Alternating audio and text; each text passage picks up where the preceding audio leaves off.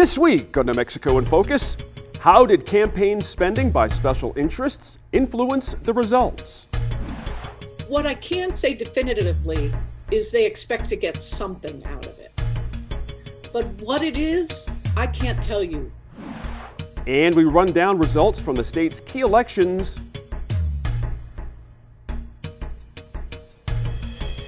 New Mexico in Focus starts now.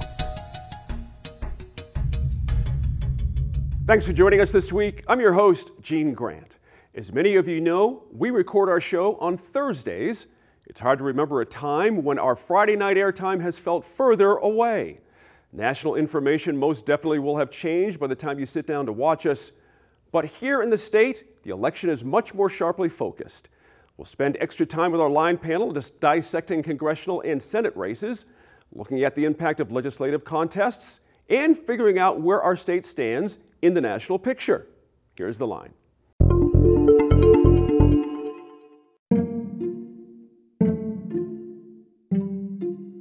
Welcome to New Mexico in Focus, the podcast edition. Today is Friday, November 6th, 2020. It is election week here in New Mexico and across the nation, and that has dominated the news this week, of course. As we are taping this, we still do not have a declared winner, although former Vice President Joe Biden is seemingly on his way to winning the election. There are plenty of challenges still to face there. We will continue to follow that. But the picture in New Mexico is a lot clearer than it is nationally today. We've had some big developments, some big races won, big races lost. We're going to break all that down for you this week, as Gene mentioned in the open there. We are also going to look back at the money that was poured into these races and what role all of that plays, not only in elections and campaigns, but in governance as well. We'll be joined by Kathleen Sabo from New Mexico Ethics Watch. So a lot to cram into the show this week, and there will be a lot more fallout in weeks to come for sure. Of course, we want to start out by mentioning and congratulating New Mexico on record turnout. More people than ever voted in this year's election, and we're near the record for the percentage of registered voters that was set in 2008. So hats off to everyone under difficult circumstances in participating in the democratic process, making your voice heard. We hope you got a chance to join us a little bit on Tuesday night online on Facebook Live, where we gather together lots of contributors to the show to break down the race and the results as they came in. It was a great experience. I want to thank all those who participated and gave up some of their time on Tuesday night, as well as the New Mexico in Focus team. That is senior producer Matt Grubbs, of course, host Gene Grant, producer Kathy Wimmer, and our fellow Bryce Dix. Appreciate all the work that went into that as well. But let's kick things off right now with a very special line panel we put together this week. That is Merritt Allen of Vox Optima, also UNM political science professor Lana Atkinson, and rounding out the group is political psychologist and author Martha Burke. Friend of the show, always love having Martha on, and it's fitting that we had three women on our panel this week, given some of the history that was made here in New Mexico in the elections this week. You'll hear it talked about, but New Mexico now has our entire congressional delegation for districts 1, 2, and 3 are all now females of color. That's a first, and very exciting for the state for sure. Also, for the first time, the state house will be made up of more women than men. So it's just a little bit of the history made this week here in New Mexico. Let's find out a lot more reactions on that and more. We're going to start out by breaking down those congressional races. Of course, all eyes were on CD2 with incumbent Xochitl Torres Small and Yvette Herrell on the Republican side. It looks like Yvette Herrell pulled that win out. Sort of a revenge tour from 2 years ago when she lost by less than 4,000 votes to the same opponent, Xochitl Torres Small. And here now, host Gene Grant and the line panelists.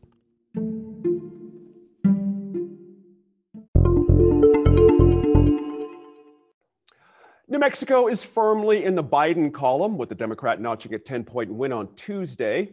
The state's blue wave of 2018 ebbed somewhat, though, as Republican Yvette Herrell ousted Democrat Xochitl Torres Small by an 8-point margin in the 2nd Congressional District. And while Ben Ray Lujan is headed to the U.S. Senate, his margin of victory over political neophyte Mark Ronchetti was just 5 points. What do the results say about New Mexico? The Line is here to offer opinions. We've got a great panel today, starting with UNM political science professor Lana Atkinson. We also welcome back Martha Burke, political psychologist and author of the book, Your Voice, Your Vote. And completing our virtual table is Merritt Allen. She's the owner of Vox Optima Public Relations. Thank you all for joining in today. Now, let me go back to the 2nd Congressional District. That seat was always going to be tenuous for Ms. Xochitl Torres Small. In the end, it wasn't close, Merritt. Does it feel like she lost or that Ms. Harrell won? What was your take on that? Well, absolutely, Yvette Harrell won, and I just couldn't be more pleased. I've had the pleasure of knowing Yvette Harrell for years, and it was a brutal primary. It was a brutal general election, and I think it really reflects the view and the desire of the 2nd Congressional District. And what's interesting is, I think the more pertinent question is, was that a Democrat versus Republican battle? And it was not. It was a Republican versus Republican battle. And my point there is that was largely a fight in the primary between 2 warring factions in the Republican Party. And even in the general election, the defeated candidate in the primary, that campaign worked against Yvette Harrell in the general election as well. And that faction was also, of course, working on the Ronchetti campaign. So what that means for the current powers that be in the state Republican Party, I think will be interesting. Since I moved back here in 2005, I've been fascinated to watch that often, except for a few breaks, the state Republican Party seems to be less occupied with getting folks elected than controlling what Republicans we have left. It's been an interesting surge in the South. And I've also been frustrated in what has seemed to me to be a concentration on the Albuquerque Metro and not much else. Yeah. I feel like the groundswell between Yvette Harrell's election and Crystal Runyon Diamond's election shows, I think the state party is focusing where a lot of their voters are, which is the South. They got great results. And I also want to note, I don't know if everybody caught that Harry Teague wound up endorsing Yvette Harrell a few weeks ago. And that was a very interesting endorsement from a former Democrat holder of the office. So I again, didn't realize that. It wasn't even a Democrat versus Republican race to me in many ways. Lana, pick up on that if you would. You know, what's interesting, Merritt's talking about the feel of things here. What was it about for Ms. Torres Small that just didn't punch through this time around? Was there something in the demographics that changed in the interim? What happened there? Certainly, if we look at the data, we can see compared to 2016 that in 2018, the stronghold areas of Republicans in the South were depressed in terms of turnout. And so I think that was one factor that helped to get Torres Small in. Another factor was an incredible campaign that went on by the Democrats. Of course, in this race, everyone was doing mail voting. So, that was not the same. Mobilization efforts were strong on both sides. I think that was a big factor as well. I think another thing is that, the Democrats did spend a lot of time, basically defeating Republicans, or defeating conservative Democrats in that district. And I think that in some ways sent a message about, what Democrats wanted from that district, and that they wanted someone more progressive than Xochitl Torres Small. There was things about that. And I think that tension probably also hurt Torres Small in the election campaign. Martha, there's been some talk out there that Ms. Torres Small just really wasn't true to herself, or maybe better said, the way she presented herself wasn't quite truly who she was. There was a lot of gun plays, a lot of Republican light. You might as well have thrown a bucket of red paint on the screen every time one of her ads started. How impactful was that? And again, to pick up on Lana's point, did she just not fit the times, literally? Well, there were a couple of other things at play in the race, but to your point, Jean, she ran a lot of gun ads when in the election that she won. Fair enough. It irritated me greatly, I'll have to say, as a Democrat when I would see it. So that part had not changed a whole lot. But did they take that too far this cycle? A lot of the hypocrisy of it. They did indeed.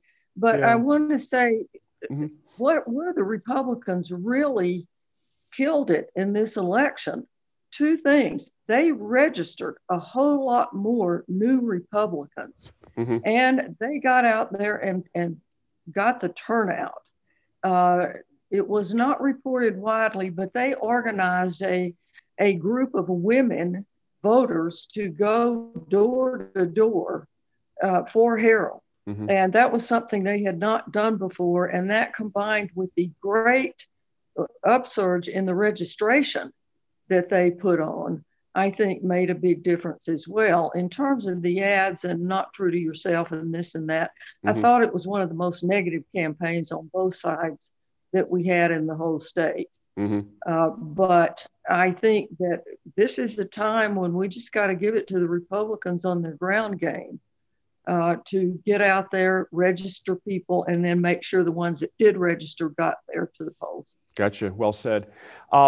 Merritt, let's talk about Mark Ronchetti. Interestingly, that Senate race went the way most people thought it would, but a 5-point race is narrower than the polls we saw, certainly, and he outperformed the president here in the state. I want to pick up on how he did, but also in the future for Mark Ronchetti. Could he have done something a little bit differently to close that 5-point gap, or was that just going to be the ceiling and that was that?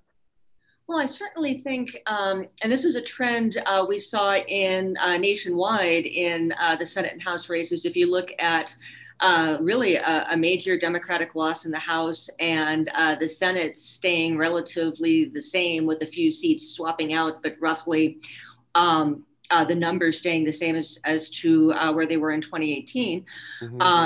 I think a lot of moderate Republicans who have a personal dislike of President Trump split their ballot, and so were comfortable not voting for Trump, but wanted to keep Republicans in the Senate and the House. Ronchetti, came in with statewide recognition from his television career. I don't think he brought a lot of depth to the campaign on issues, but he was supported by a veteran campaign team, got Susana Martinez elected twice, and ran a very moderate campaign. So not an extreme conservative, which for Albuquerque and northern New Mexico is important.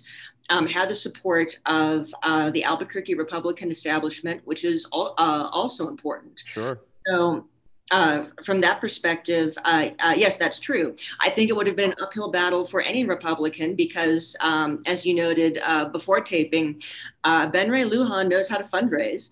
And he knows how to campaign. He certainly showed that as the Democratic congressional campaign chair. I mean, Merritt, I'm interested to know if you thought the previously mentioned ground game for CD2 might have helped Mr. Ronchetti as well.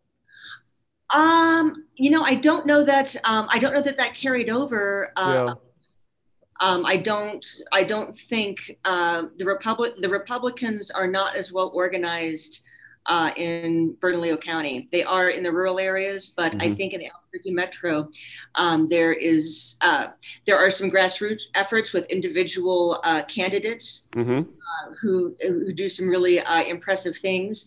But as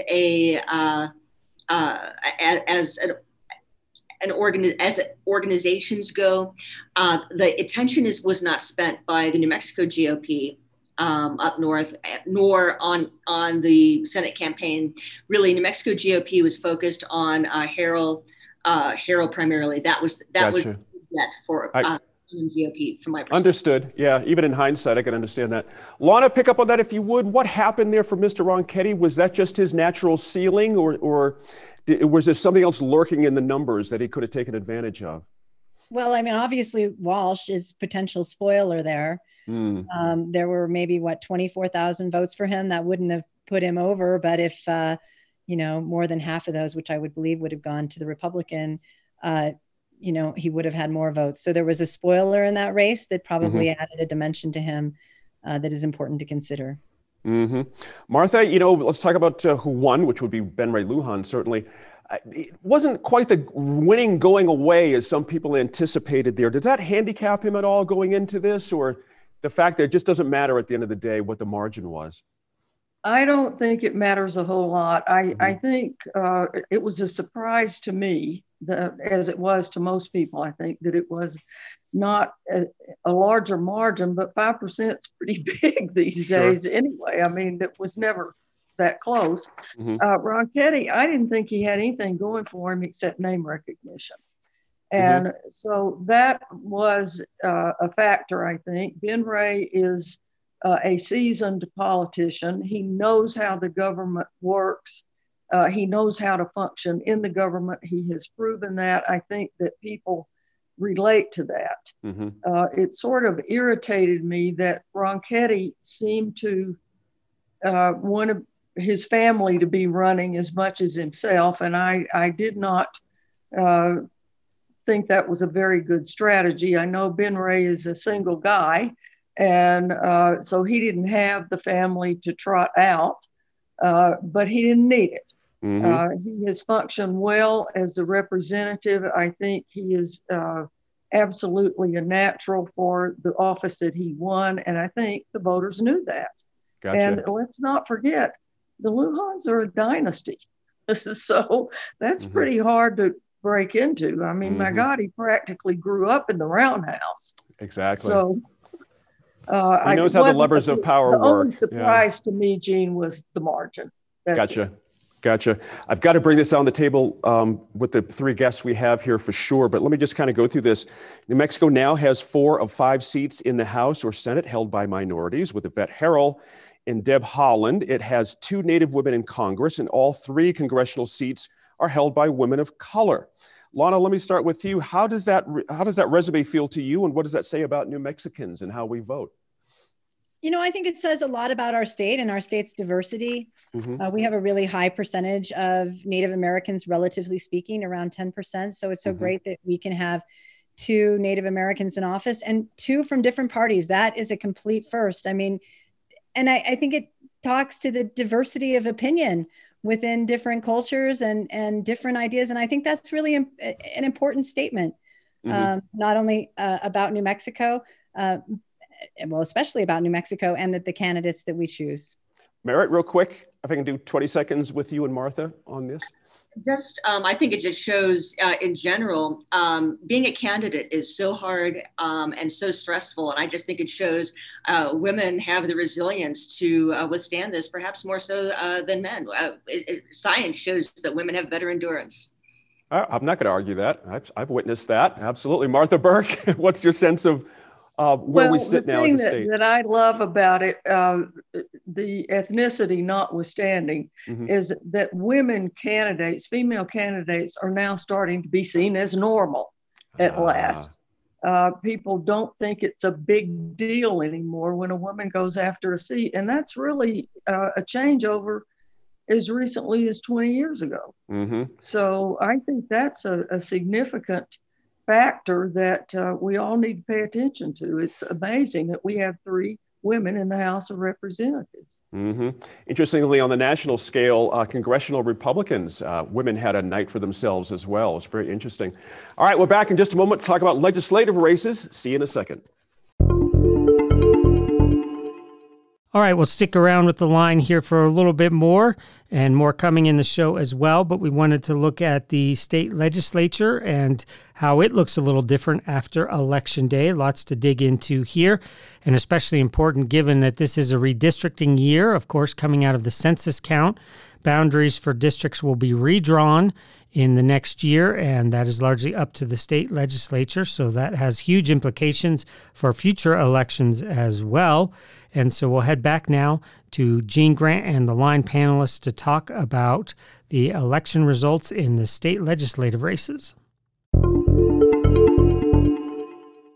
New Mexico has what our professor, Lana Atkinson, refers to as, quote, the trifecta. That is, the same party has majorities, strong ones, in both legislative chambers and the governor's office. Democrats like that for a number of reasons. We'll focus on two of them. First, the legislative agenda. Second, redistricting. Let's start with the agenda. Progressives who unseated more conservative Democrats in the primaries didn't win every general election race. Notably, John Arthur Smith's old seat and Clemente Sanchez's old seat will be Republican. But progressives hung on to 4 seats held by moderate Democrats. And Democrats unseated Republicans Candace Gould and Sandra Rue. What's more, they picked up Bill Payne's old seat. That's interesting. The Senate has not looked favorably upon recreational cannabis bills on increasing permanent fund payouts to benefit early childhood education or on repealing unenforceable law that criminalizes abortion, as Martha mentioned a little bit ago.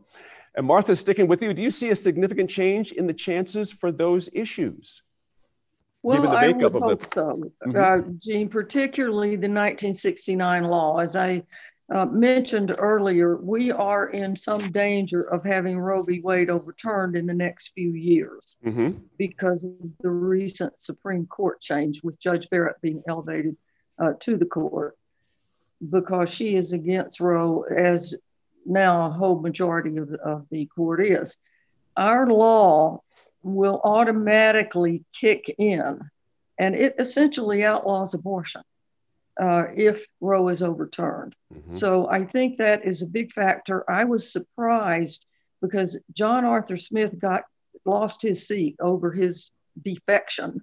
He had promised advocates and others that he would vote to overturn that law, and then he didn't do it. He wasn't the only one. I believe there were 6 or 7 others, but he got punished. He lost in the primary. However, the pro-choice side lost in the general. Abortion, the New Mexico Right to Life has endorsed her.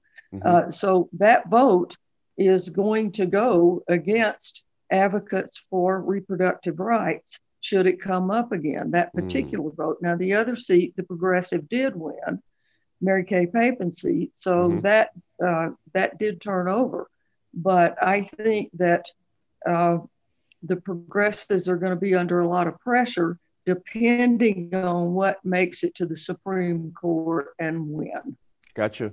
Hey, Merritt, interesting. I want to pick up on something Martha just said there. Is there now additional pressure on more conservative Democrats out there like Pete Campos or Joseph Cervantes to fall in line now that they're sort of without a backup in a sense? I think that really depends on the chamber majority leaders and what they decide to do and how much power they decide to flex, and what happens in caucus meetings and in private meetings. Certainly, power like that's been flexed before, and longstanding, as we just saw this year, where longstanding sitting members have primary opponents and find themselves on the way out. And particularly if either of those gentlemen are considered to be a threat or a rival, they may certainly see some pressure. You know, I would like to comment. I found fascinating, and of course, I'm always interested in House Districts 38 and 39, because that's my hometown, Silver City, and Grant County is red. I don't know if you saw that, but Rudy Martinez lost his seat to Luis Terrazas. That's huge. That was fascinating for me to see. And I think I want to call out Representative Rebecca Dow, who just won her 3rd term in House District 38, which has the other parts of Grant County and Sierra County. She has been a real force. She and Luis campaigned together. She works on both sides of the aisle. She works. She goes to meetings incessantly. She is a full-time, although unpaid, legislator.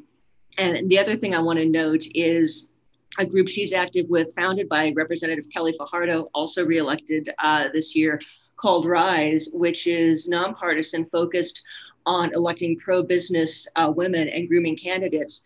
Crystal Diamond Runyon, who is our Arthur Smith seat, is a graduate of that program. So when we talk about electing women to the legislature, there is an ongoing effort, a nonprofit academy that exists for just that aim. And in a very high profile race, that got attention throughout the campaign for its tremendous fundraising, we've seen the first success of that. So I found that fascinating. And the lieutenant governor's old Senate seat, also in Grant County, came very close to turning red by just a couple hundred votes, I think. Right. So I just want to remind everyone, Grant County is where Salt of the Earth was filmed. It's a great movie. That's right. Grant County. And I think that points to the ongoing rural-urban divide. We've been talking about it for years. Right. Let me pick up with Lana on that very point there. You know, Lana, I'm curious your take on this, sort of a theme here. How blue really is the metro area? But Democrats have eroded Republican support on the west side and now in the Heights. And we've got an overwhelming Democrat-heavy contingent from the Albuquerque metro area now in our legislature. What's happening here? Is there some shifts going on here that we need to know about? Yeah, it doesn't look like, you know, in the end, maybe the shifts aren't so great in terms of numbers, but they are in terms of region. Okay. And, you know, we are really seeing and continuing to see this urban rural split in New Mexico, you know, expand. And absolutely Albuquerque metropolitan area, it is a deep blue. But if we combine sort of, you know, Las Cruces, Santa Fe, and Albuquerque, that's about half the state. And then you get about half of the other voters in the rural areas of the state. So it really, you know, creates an opportunity for competition statewide. And, you know, there are a lot of conservative Hispanics. And I know that the Republican Party has certainly tried to make inroads into those groups. Identity is a hard thing to turn around, but there are certainly issues between conservatives and liberals, that there are wedges there that are opportunities for the party to make advances in rural areas. We are certainly seeing that in terms of votes, and you know, seeing what that looks like on the lay of the land ultimately is going to be interesting. But we are definitely seeing what's going on nationally. This urban rural split is expanding and is going to be a dominant feature of our politics for the future. No doubt. Martha, Republicans did pick up at least 3 seats in rural parts of our state in southern and central New Mexico. And interesting, they ousted Democratic incumbents in 2 cases, defeating progressive Democrats who had defeated more moderate incumbents in the June primary. So there's a lot of moving pieces going on here. Are Democrats just in a period where they just have to find their way just a little bit? It's not as if they're sliding, but just something's not quite cohesive, it seems like, from these results. Well, I think that sometimes there's a little bit of overhyping about how liberal the electorate is becoming. As Lana just pointed out, there are a lot of Hispanics that are conservative. On other issues, they're going to favor Democrats on many issues, but not the most progressive Democrats in some cases. So I think it's a matter of reading the tea leaves, Gene, and finding that sort of golden mean, because I think that obviously we have seen that the less progressive Democrats can prevail in those districts, but you move them over just a little bit and they're going to get beat. So it's a matter of demographics, I think, as well as tradition in those areas. And our demographics are changing all over the state. So go ahead, I'm sorry. We just need to pay attention to what the larger shifts are and how that's going to drift down or shift down to the political scene. Gotcha. Let me bounce back to Lana real quick here. It's a good time to bring up redistricting. Now that we start to see, you know, how and why it's important, could you kind of take us through the process real quick for folks who may not kind of get what's at stake here, and then we'll talk about the people at play to make this happen. Right. Every 10 years after a census, we have to redistrict every legislative and executive body, legislative body, I should say, in the state. So that was city council, legislature. So of course, at the state level, that's for the legislature and the Senate.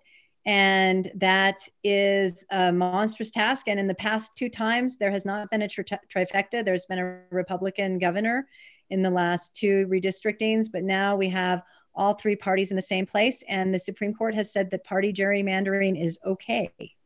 So I am expecting, you know, definitely historically, redistricting's been about sort of saving incumbent seats, but I think that this time there's going to be a lot of pressure and interest by, the party in power to create a stronger Democratic state. Mm-hmm.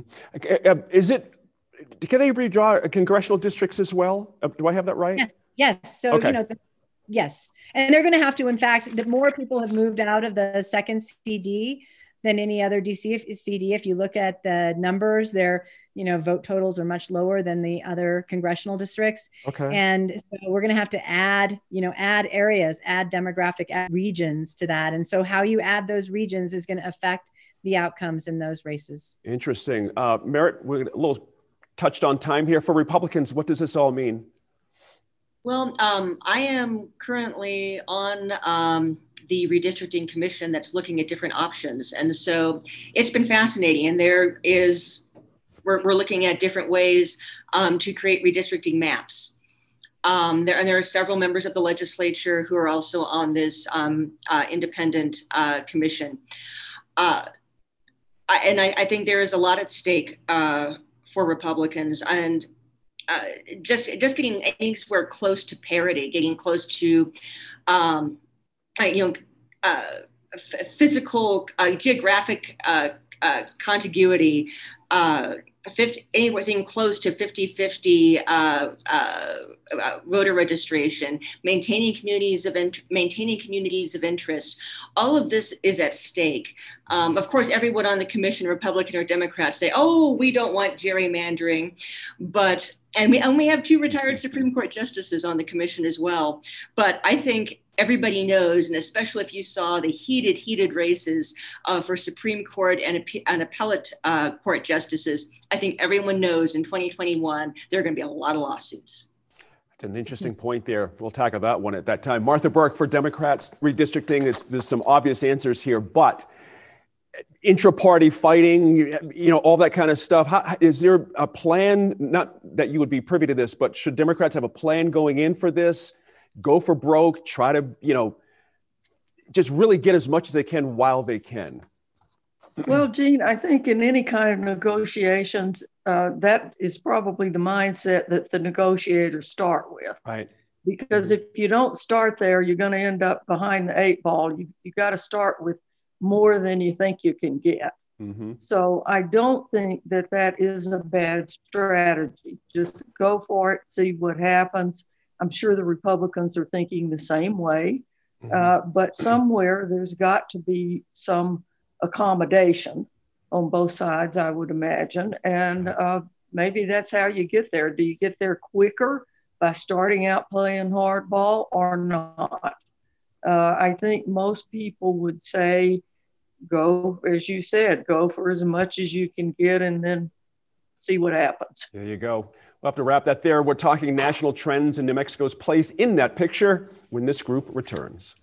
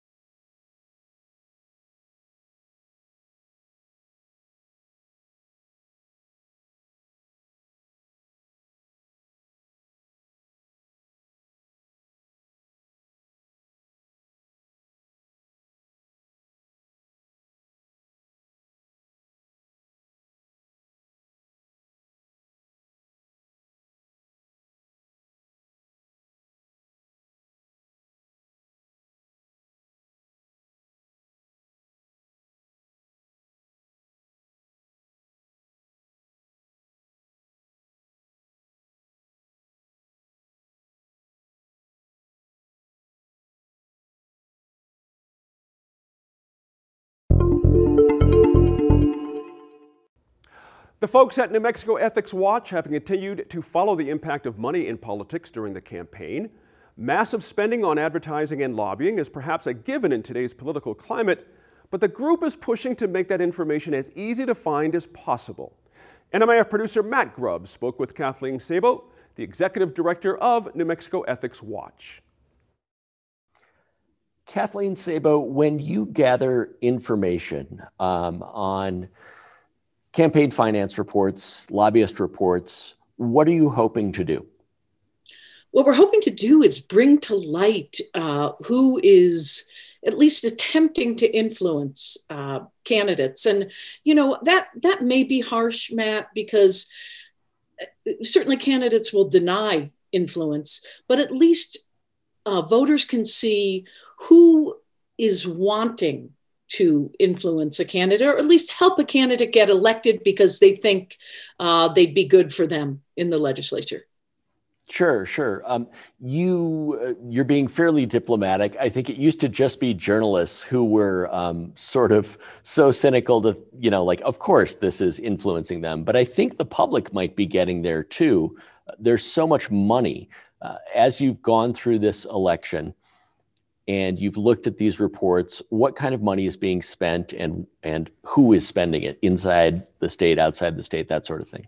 Well, as you may know, we've been focusing on a couple of industries, all of which we reported on earlier this year. Oil and gas is one of them. We've also been taking another look at cannabis, firearms, tobacco, film, and now we're starting a new look at payday loan industry, because unfortunately that might be rising to the top. But it's oil and gas that we really see, continuing to pump large amounts of money into the state, and also oil and gas industries in the state contributing large amounts of money. That's fairly split, in-state, out-of-state, unlike a lot of other industries, money coming from New Mexico Corps and then out-of-state corporations. Okay. When you issued the release or the report back in March, this was looking at from 2017 to 2020, you found about $11.5 million had been either donated or contributed or used to pay for lobbyists, basically. The oil and gas industry, their spokesman said, "Oh, this is a political attack." Walk me through that. I would assume you think it is not a political attack. Well, we don't. It's all public records, and it's all right there for people who want to see it. What we're doing is compiling the data and putting it out there for people to see. That 11.5 million included expenditures. It included direct contributions. It included lobbyist contributions. It included contributions from industry PACs. And like I said, it's not the only industry that we're looking at. It is one of the largest contributors, certainly within the state. It's become, obviously, oil and gas is highly political at this point. We saw that in the presidential debate when Joe Biden got in a little bit of trouble talking about the transition, moving from oil and gas to alternative energy. And certainly, they've filled our coffers here in the state, and they've supported education wildly, and so it is, there are politics involved with it now, but as far as we're concerned, we're just shining a light on what's in the public records. Let's talk about those specific public records. What can the public see? Earlier this election cycle, you took a look specifically at financial disclosures, which are different than a campaign finance reform. First, can you explain the difference between those two, and then tell me what you found with financial disclosures? Well, financial disclosures are required by certain people to be filed every year, and they are also required of every candidate to be filed upon declaration of candidacy. So we did look at financial disclosure statements. At this point, nobody, including us, really has the time to go through every financial disclosure statement in depth. But what we were looking for is, did candidates file them? Does the public have access to them? And we found, I think, a total of 34 or more of candidates that were missing. So we worked with the Secretary of State's office, we worked with the candidates, and they're all up online now. So that's what financial disclosure statements are. This is personal information that people are required to provide by law. The campaign finance are when candidates have to report contributions, expenses, so who's giving and what are they spending. And so that's the difference there. And they're on different schedules, obviously. But we think they're both important. We think they're both incredible tools for voters in trying to decide for whom they wish to vote. They certainly are. Those financial disclosure forms reveal basically where our unpaid citizen legislators and other officials, where they're making their money, where they have their money. They don't always disclose what you're hoping they will disclose, though, right? Our law is really anemic. We testified before the State Ethics Commission in early October about the Financial Disclosure Act and why it needs to be reformed. So no, I mean, there are some legislators who just regularly put NA, not applicable, not applicable, not applicable. There aren't enough people in the Secretary of State's office to audit those. And so, we don't get the information we want. We hear about them mostly during the season because somebody will look at their opponent's disclosure statement. And I believe that happened with Rebecca Dow's opponent. But otherwise, they're, what's required by law is pretty scant. Is there any appetite at the legislature, as far as you can tell, to correct this or to pass a law that's a little more robust? It's kind of an interesting ask, right, for lawmakers, because you're asking them to be willing to disclose more of their financial situation. I know. And what surprised me, and I was so pleased after we had a voluminous 2018 report just before that election. And right after that, Republican Senator Mark Moores called me up and said, I'd like to work on reforming this. And we still, with everything that's been happening, whether it's a budget session or then the pandemic, we really haven't gotten down to business on that with him. But that was a hopeful sign that there's a new sort of breed of legislator that really wants to, be more transparent. I will tell you this, we had hoped that this year might be a year that the State Ethics Commission, who is charged by law to suggest reforms, might be supportive of some financial disclosure changes, but they've got a lot on their plate. They're required by law to suggest reforms to the Campaign Reporting Act, the Lobbyist Regulation Act, and the Voter Action Act in this coming legislature. So it could be that financial disclosure is a little bit down the line, but those other acts are in need of reform as well. Sure, and they've been fairly aggressive in terms of what they've wanted to do, I think, at the Ethics Commission. I wanted to chat just a little bit about that complaint that you mentioned that Karen Whitlock filed against Rebecca Dow. She was claiming that she didn't disclose her status as a legislator in contracts that she had with two state agencies. The Ethics Commission can't rule on that. Is that correct? During an election? Well, prior to the election.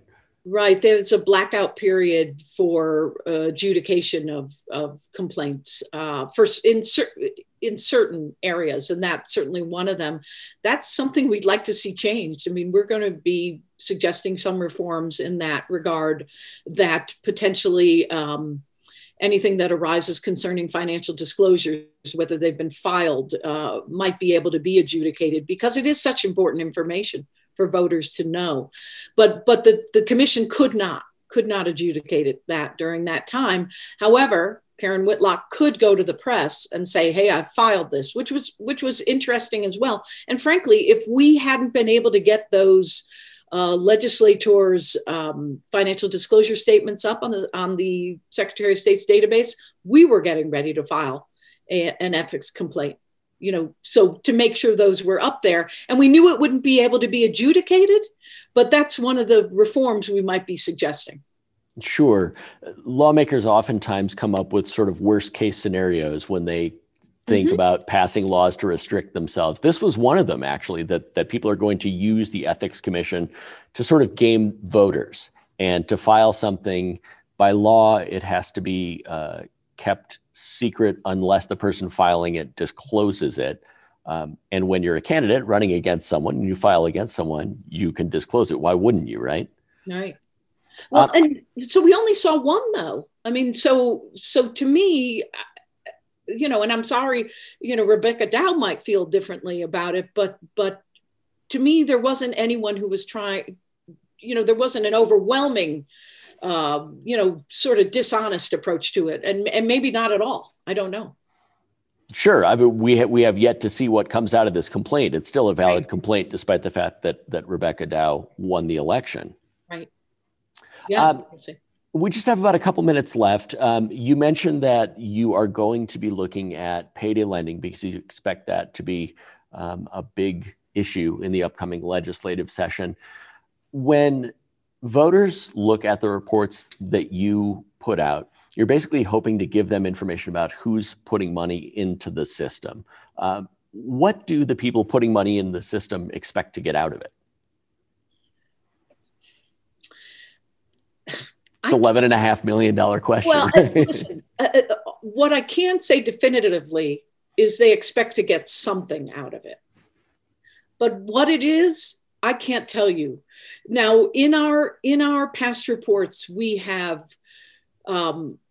shown how people who've received money have then voted. Well, can we make a direct correlation? Absolutely not. It's not possible unless somebody comes directly out and says, yes, I voted to reduce the royalties on oil and gas because Chevron gave me $60,000 for my campaign. No one's going to say that. No one's going to, or if they do, welcome that level of transparency. But so all we can do is sort of just show, here are the people who got money and here's how they voted. You can draw your own conclusions. Do you want them as your lawmakers? Fair enough. Kathleen Sabo with New Mexico Ethics Watch. Thank you so much for your time. Thank you, Matt. Be well. You too. And Kathleen was gracious enough to give us a few extra minutes. We want to bring that to you now. She and Matt talked specifically, breaking down the numbers a little further in terms of which industries gave the most and who they gave the most to. And as well, Matt's going to ask her about what sort of campaign fundraising, finance reform that she and New Mexico Ethics Watch will be pushing for in the upcoming 2021 session. So let's send it back to Matt Grubbs and Kathleen Sabo for that discussion.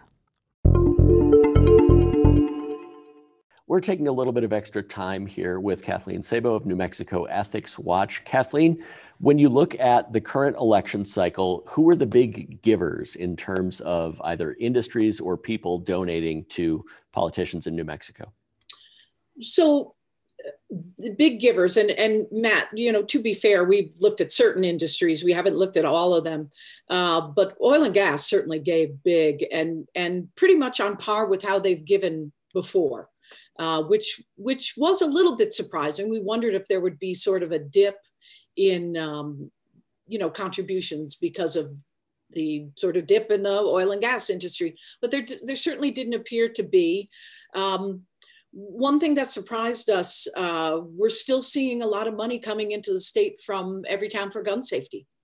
$220,000 so far in this election cycle. And we don't know if there's going to be any significant gun control or gun related legislation, but now we're thinking, hey, maybe there might be in order for that level of money to have been given.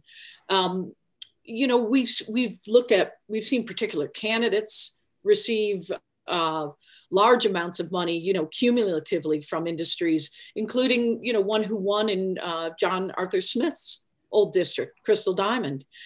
She defeated the challenger who defeated John Arthur Smith in the primary. Sure. She's number 2 on the list in terms of contributions received overall. You think about that district that Crystal Diamond won against Naomi Martinez-Parra. That's not an oil district. It isn't. And yet she received the most money of any candidate. I want to say $30,000 from the industry so far, almost $33,000 from the industry. But she's number 2 on the list behind Brenda McKenna for overall contributions received. And I think this includes in kind as well at $219,000. Wow. Almost $220,000. Yeah. Sure. And McKenna also is not in an oil in an oil district. That's an Albuquerque district, I believe. So you see that they give broadly, the oil and gas industry does. Do you have any idea of sort of what the total is going into the election at the last report? It was close to 1.5 million in contributions from industry-related PACs, businesses, and individuals associated with the oil and gas industry. Sure. And as you mentioned in our on-air interview, they have a very big footprint in terms of how they're taxed and how that those taxes and fees influence the state budget. One of the interesting things in the last couple of years seems to me to be the rise of leadership funds. Can you spend a couple of minutes just explaining what you see there? I would love to talk about that. And I know we didn't talk about it on air because, so just to take oil and gas, for instance, when we look at non-candidate recipients of money, the leadership PACs are right there in the top 4. And it's House Republicans, with $124,000 contributed to them. Senate Republicans at $77,000. Then the New Mexico Senate Democrats at $62,000. And then the Brian Egolf Speaker Fund at $56,000. And in every industry that we've looked at, some leadership PACs have been at the top of those lists. With oil and gas, it's Republican and Democrat. With industries such as cannabis and firearms, the Democratic leadership PACs are there, not the Republican ones. So yeah, that's, and not everybody's happy about that. Seeming to concentrate a lot of power within the leadership. I can say that this will be looked at again. I'm almost sure. Sure. Obviously you can give more to these leadership PACs, but when you see how that money is being used, what's the advantage of having a fund like that for leadership? You're asking me to sort of take my cynicism out of here things. I mean, certainly if I were in leadership, I'd think, I can more easily keep people in line here if I'm the controller of significant funding, and they are. I mean, you see, $124,000 from the oil and gas industry to, House Republicans leadership is not small change. There's a lot that can be handed out there. So that's, I mean, do people want to keep the two-party system intact? Because it certainly contributes to that. If you're an independent, you're not going to get that. You're not necessarily, I mean, you could, in theory, get that money, but you're probably less likely to get that money to help your campaign. Sure. And it kind of, as you said, perpetuates the system that's there. If you had to pick one improvement to make to New Mexico's either financial disclosure or campaign finance this next session, what would it be for you? Well, one that's come up, Matt, because it's hot, is the one that's been interpreted by Washington lawyers to create a loophole. And you know what, my mind just went a little bit blank, but I know the Ethics Commission is working on closing up that loophole. They're going to be suggesting reforms. It involved a political action committee not reporting who their contributors were because people had signed a contract essentially with a super PAC saying, I will not allow you to use this for independent expenditures. So then when they did use money for independent expenditures, they said, we can't tell you because we committed to our donors that we wouldn't reveal their identities. So it's a loophole that very smart Washington lawyers have used here in New Mexico. The State Ethics Commission is looking into it. It's allowing a lot of dark money to come into the state. And that's not, there's a 2019 amendment that Peter Wirth made to the Campaign Reporting Act. It wasn't intended to be used that way, but it has been. So that's the thing that's sort of uppermost in my mind right now because we've been talking about it a lot. Sure, these loopholes that shield who's contributing to these funds that are putting all the ads on TV or doing whatever with that money. Absolutely. Yes. Okay, cool. Kathleen, thanks for spending a few extra minutes with us. We appreciate it. Absolutely, Matt. Thank you, and be safe. Okay, you too. All right. Bye-bye. Bye. All right, we'll end things this week with the line panel again, where we started. And again, election related, but we wanted to talk a little bit about, again, this is an unusual election year, unprecedented in many, many ways. And New Mexico, there was a lot of talk about the blue wave and whether or not we were becoming a deep blue state or not. You've heard some discussion about that already, but we wanted to just put New Mexico into context in the nation on a lot of fronts here to bring this all full circle before we go this week. Again, a lot of these impacts are going to unfold in future weeks and months and years, so we will continue to talk about it and discuss it, but just some initial reactions on New Mexico and its place and its role in the national picture. Here again, Gene Grant and The Line. The final leg of our election significance tour starts with our place on the national stage. It's been a long time since we've been the bellwether we once were. Not since 2004 has the state voted for a Republican for president. Joe Biden won by 10 points this time around, though Republicans once more laid claim to the 2nd Congressional District. And Lana, does New Mexico as a state feel solid blue to you? No, it's not a deep blue. I always say it's violet. There's a lot of reasons for that. There's very clear signs. I mean, Democrats don't win by enough in the state to be deep blue, either at the presidential level or the statewide level in terms of federal contest. Yvette Herrell just took the 2nd CD really large. And of course, registrations for Democrats in the state are under 50%. Interesting point. Merritt, pick up on that. Same exact question. Does it work for you? No. Okay.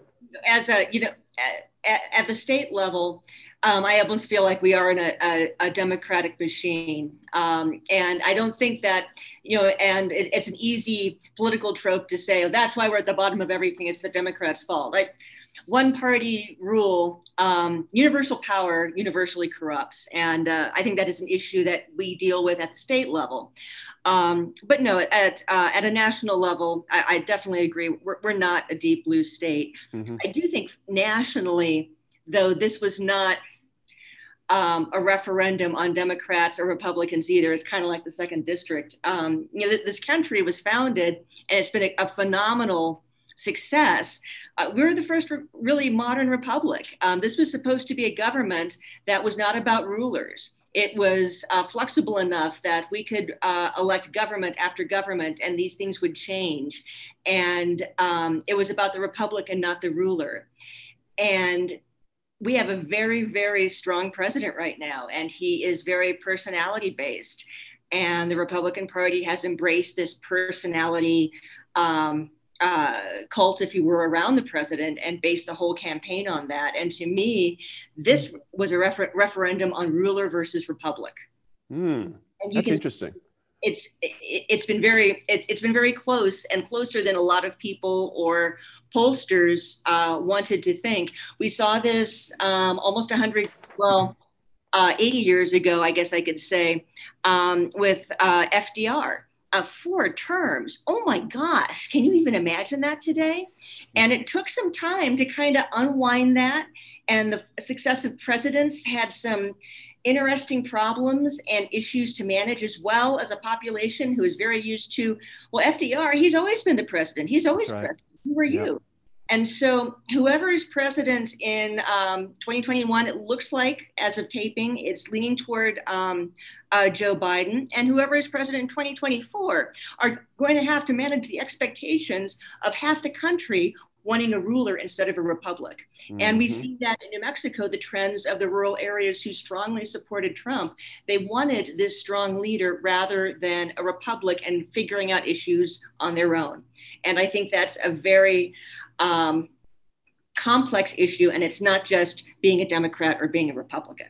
That is fantastically complex as I listen to you say it. Martha, you know, that complexity, it's easy to say it's a rural versus urban divide, but the rural parts of our state are going through their own changes. The urban parts of our state are going through their own changes. You know, where does this all shake out at the end of the day? Well, talking about New Mexico on the national stage, I don't know where the demographics will, whether that will change our place on the national stage, but I do think it might change. And there's a lot of scuttlebutt going around, which is fun to follow. It may not be worth a darn, but let me tell you some of it. So let's suppose Biden is elected. Udall, of course, has been mentioned as Secretary of the Interior, but so has Heinrich. And so some of the scuttlebutt is, well, if Heinrich is appointed Secretary of the Interior, the governor appoints someone to take his place until an election can be held. Maybe she'll appoint herself. Interesting. Think about that. That qualifies as scuttlebutt. That absolutely qualifies. Right. And on the other side of Capitol Hill, let me just say, or Please. That same side actually now, because it will be the Senate, but Ben Ray Lujan has made quite a mark for himself in the House, in the Democratic leadership in Washington. I don't expect that to change at all when he moves over to the Senate. I think we're going to be hearing a lot about him. I think he'll do a lot for New Mexico, as he has as a House member. And so I think we're pretty fortunate to have him. One more thing I ran across sort of apropos of this subject is the Ledger Fernandez seat, CD3, and how it has been a stepping stone up. Bill Richardson had that seat. He became governor. Ben Ray had the seat, and now he's a senator. So what does that mean for the future for our first Hispanic woman in that seat? We don't know, but it's a stepping stone. That's interesting to contemplate. Lana, we fell just shy of 70% turnout. I would have bet money we would have gone over that number, but be that as it may, it's a very weird year. 200,000 Democrats cast absentee ballots, as you know, and 200,000 Republicans voted early in person. What should voting rules look like going forward to encourage turnout? Is there anything we could do to get over that threshold?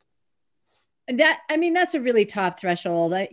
Certainly we could expand that, but that's as good as we did in 2008. That's a real high mark generally across the nation, thinking about a 70%, registration vote. So that's very high, but how do we do that? I mean, I think the things that are really creating sort of opportunities for mobilization, and this is where one place that I think social media plays a positive role, maybe the only place, is at least in politics, is that I do think it mobilizes people to turn out.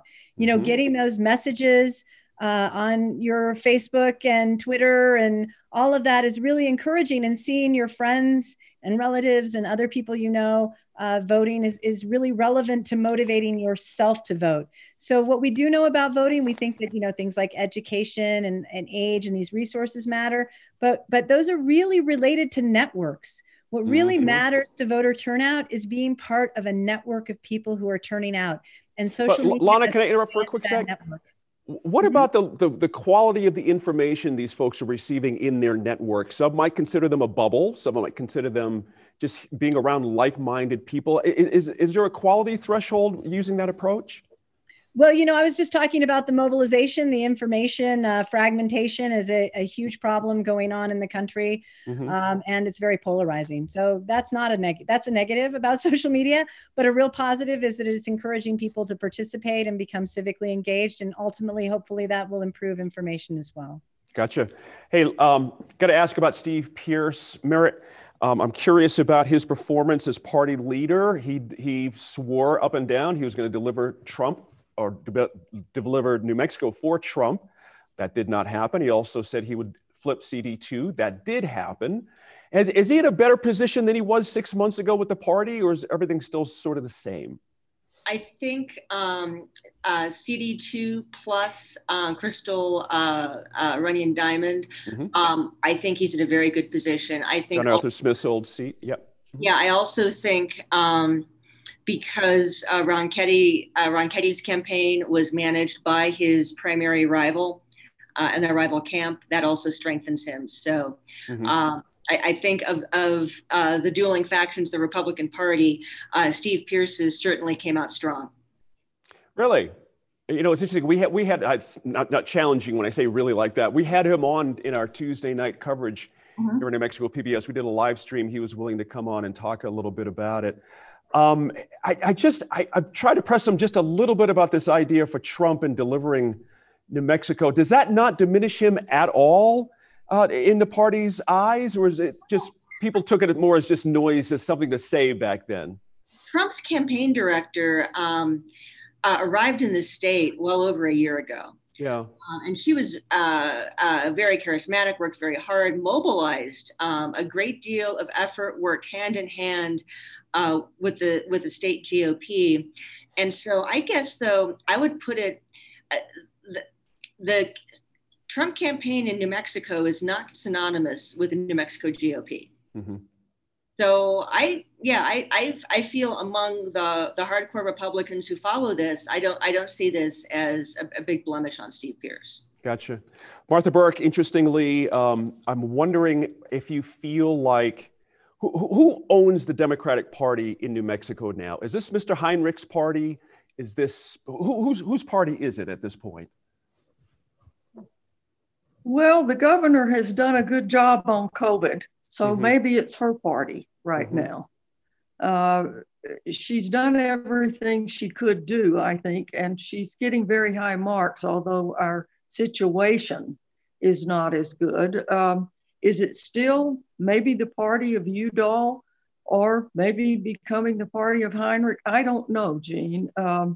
Neither of them are known, they're not Bernie Sanders. and neither is New Mexico, as Lana has so aptly pointed out. So maybe the Democratic Party is up for grabs, but I think right now, given the COVID situation and the performance of our leaders, it's got to belong to the governor. Is she the one that stirs the drink, so to speak? Is she the power broker, I guess is what I'm getting at as well. We've got obviously a midterm coming up. We've got her own, re-election stuff coming up. Is she the one to actually make things work here? Yeah, I think she is, Gene, but I think she doesn't do it as blatantly or openly as many others have in the past. Bill Richardson being one. I worked for Richardson in his administration. He's a very different personality.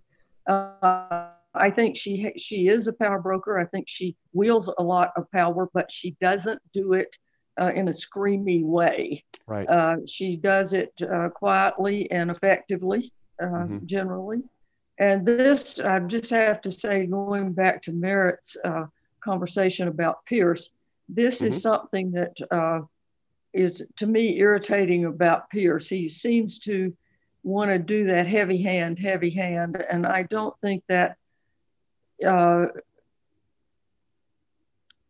endears him to some members of his own party. Merritt may disagree, but I think he's a little bit too much of a hammer at times. Merritt, you want to react to that? Do you have a sense of that? I think in the New Mexico GOP, you kind of have to do that. There's so many people scrambling to unseat you. And it's that, I guess, is my pet peeve. Is I've said this so many times, to keep track of who hates whom in the New Mexico GOP, I need an Excel spreadsheet and to update it every week. Right. So you kind of have to play the heavy to stay on top of all that. And what that gets in the way of is getting more Republicans elected. The real loser of all that infighting are Republican candidates. And certainly we see that by concentrating so hard on CD2, and I think John Arthur Smith's seat, Albuquerque, just the Northeast Heights, which should traditionally be a Republican stronghold, is just, just a sea of cerulean. I love that. So many colors today. I love it. Thank you all for your thoughts and opinions this week. We very much appreciate it. And we leave you this week, as always, with some final thoughts from host Gene Grant. More good news here in New Mexico was the fact that we didn't hear about any major election snafus on Election Day. There was a small incident down in Doña Ana County, some technical hiccups that delayed some votes, but there was a lot of concern about voter intimidation and other things as well. We did not experience that on a large scale. That's a hats off and a tribute to all of the folks here in New Mexico. And while that is said, we are all still waiting to see how everything else unfolds and want to keep up whatever side you're on, that same sort of mentality, and let the democratic process work. And Gene Grant has a few more thoughts on that as well as we move into even more unprecedented times in the coming days and weeks. But as always, we want to thank you for joining us this week, not only here on the podcast, but for our election night coverage. As always, you can keep up with the show on Facebook and Twitter and YouTube and Instagram. We are always working on extra things there. Would love to hear from you as well. So shoot on there and send us your thoughts and notes on things about the show and topics we should be covering. We'll be back with much more for you again next week. Until then, have a terrific weekend and stay safe, stay healthy. I want to personally thank everyone on our staff and crew for the yeoman's work on election night. I'd also like to thank all the panelists you've watched here on the line. Join me on a 5-hour Zoom broadcast that night. It was a lot of fun. The biggest thanks goes to you, our viewers, who took the ride with us leading up to and including election night and now beyond. We should probably also thank the officials in charge of our election process in New Mexico. They truly got the job done. Now, it's a cliche to say democracy is messy. It's been a messy 4 years, but we will stay the course here at NMPBS, bringing you our best each and every week.